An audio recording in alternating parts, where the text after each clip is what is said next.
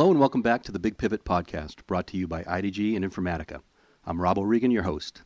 Today we'll be talking about value-driven digital transformation. Two Informatica executives will explain what we mean by that. Graham Thompson, Senior VP and CIO, and Kevin Fleet, VP of Professional Services. So Graham, we've talked in previous episodes about leveraging data as an asset and the need for businesses to manage data like they manage their money. Let's extend that theme a bit further as it relates to digital transformation. Can you talk about the role of the CIO in building out that transformative vision for the business?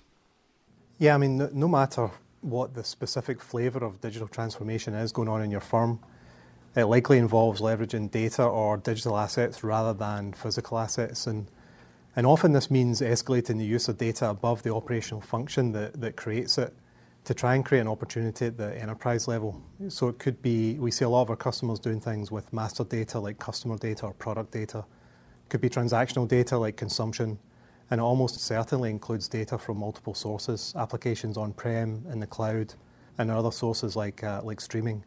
And I think the CIO has two perspectives that are probably different from the other members of the executive team.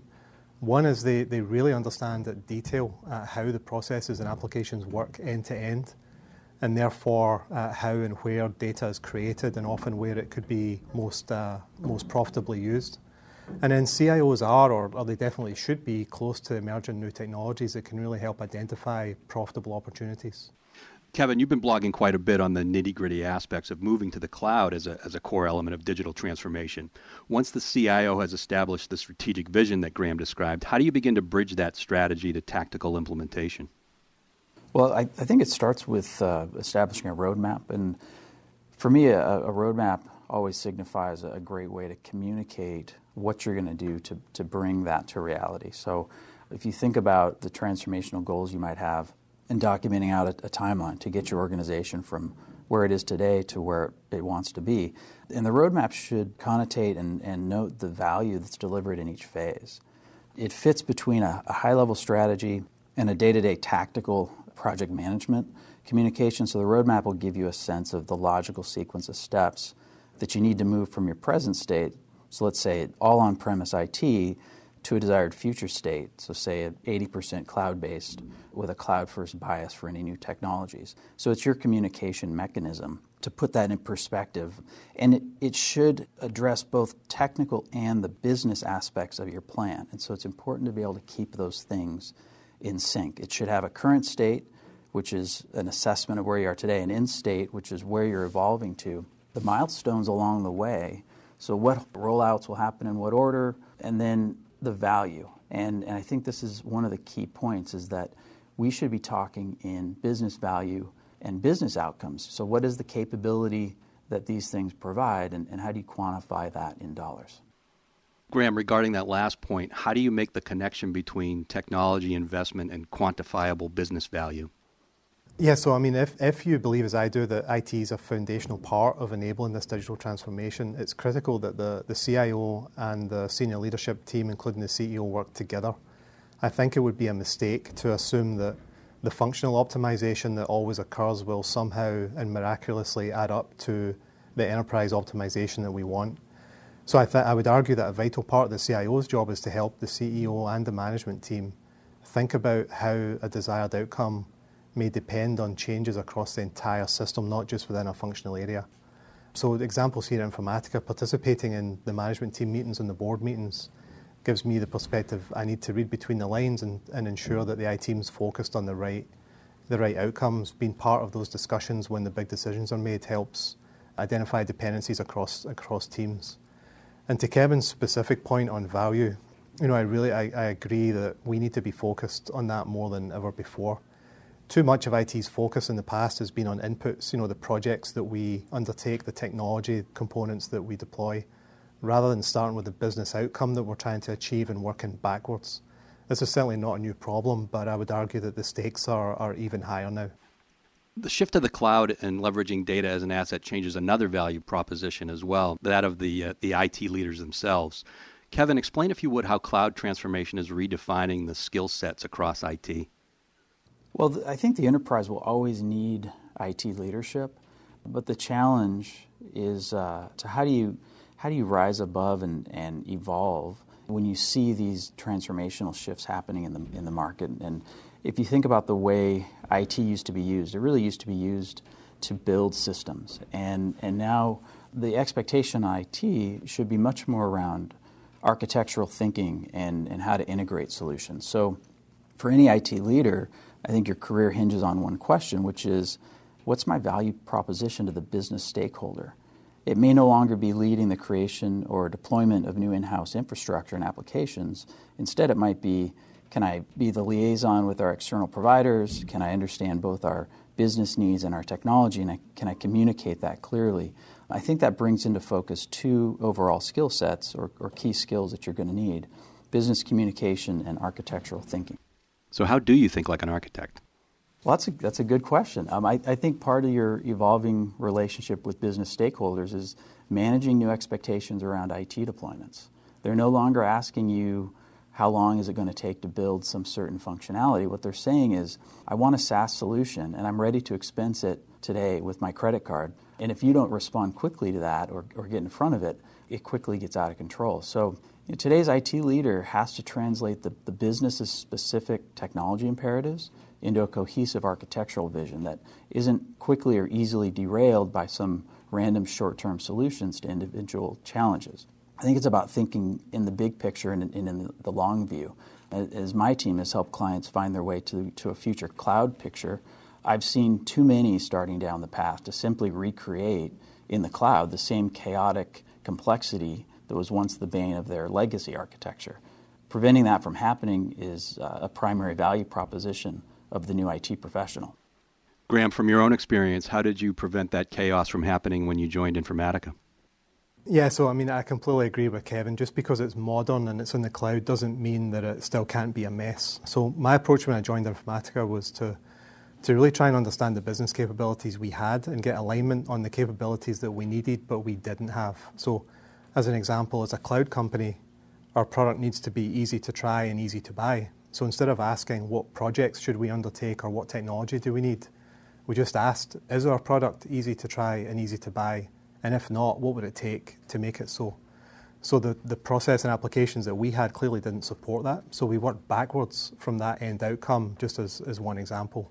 And I'm fortunate to have strong business architectures, a business architecture team who can really see that process end to end. And then they can design the capability that's needed while keeping an eye on that overall application architecture to avoid complexity, overlap, or gaps. The next focus was reorganizing how IT works with our business stakeholders. Typical with many organizations, before I arrived, we had dedicated resources that were assigned to business functions. So there was a marketing IT person, a sales IT person, a customer support IT person. And what that really results in is the IT leaders, they get caught up in the business functions point of view and they really, I call it, they go native. And they end up just fighting for the perspective of that business function that they work with. So instead we assigned these relationship managers to key process areas such as campaign to opportunity, quote to order, that kind of thing. And the result there is that the individual IT leaders are viewing processes across several business functions and they're empowered to improve the delivery of that business priority by delivering a process that gives us the capability that we really need. Interesting. We've talked about the end state a little bit. Question for both of you. What does the ideal state at the end of this journey look like? Graham, you want to go first? Yeah, so in my opinion, the ideal state involves a lot of what you read as trends in IT just now. So products over projects is one. And last year, the analyst community tried to ease us into this with the bimodal approach to building new capabilities. But getting through a digital transformation means treating these capabilities like campaign to opportunity or order to fulfillment as products that are delivered by IT, and they should be jointly owned by an IT leader and a business leader. The business leader is accountable for the fitness for purpose and effectiveness of the capability, and the IT leader owns delivering that process capability effectively. And this eliminates that old way of prioritizing projects, which really just layer complexities on top of one another, and that contributes to the technical debt we see in most enterprises today. Assets that are important need someone to take care of them, just like money. So this means governance at some level, and it will depend on the appetite of each enterprise to determine the extent that they implement a framework or supporting technology. The ideal state also involves a strong relationship between the CIO and the rest of the management team. I think CEOs are more receptive than ever to the message that the CIO's knowledge of the entire organization and processes and how they work together is a useful business asset. But if you really don't understand how the company processes work and the big goals of the company and how IT can help enable that, you really won't have the opportunity to deliver that message. So I would argue that your value as a CIO lies in the ability to look beyond operational IT and understand where IT can really accelerate success across the company.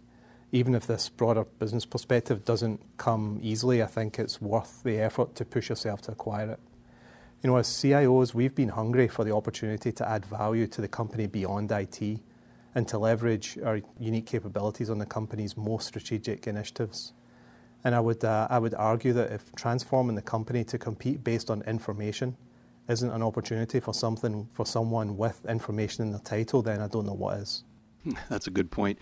Kevin, your thoughts on the end state, on how you get there and what that looks like? Sure. I think the challenge many organizations have is being able to take that abstracted executive level vision and strategy and drive that down into concrete goals and plans. You've got to have a target, and I think the use of reference architecture, that's something I've used extensively with our clients, is it's a way to provide a thoroughly conceived example of what the desired end state is going to look like. So a reference architecture is a generic or a best practice view of what your end state ought to be like. It's never going to be perfect for your industry or for your business situation, but what you can do is then customize that. It provides a great starting point, and then you can have this view of what your target is and what you're shooting for and drive from there into some very concrete goals and plans to move forward. Great. Graham, there's a book on your CIO reading list called The Digital Transformation Playbook by David Rogers. Is there anything in that book that's relevant to what we've talked about today? Yeah, I think as we've talked about in the past, the term digital transformation is horribly badly defined. So this book breaks it down into 5 key domains, and those are customers, competition, data, innovation, and value.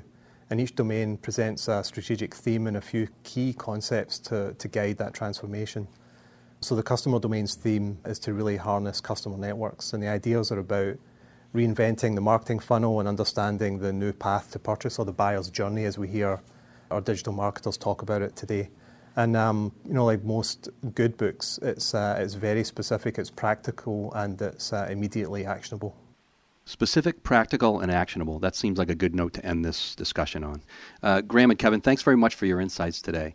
It's clear that CIOs have an exhilarating set of challenges that they're taking on, but from what you've described, there's also a clear approach they can take with data at the center to work through each challenge as they help to transform their organizations. Thanks for listening, everyone, to today's episode. Catch all the Big Pivot episodes with Graham and other special guests by subscribing to the IDG Tech Talk channel on SoundCloud, iTunes, and Google Play. For IDG and Informatica, I'm Rob O'Regan.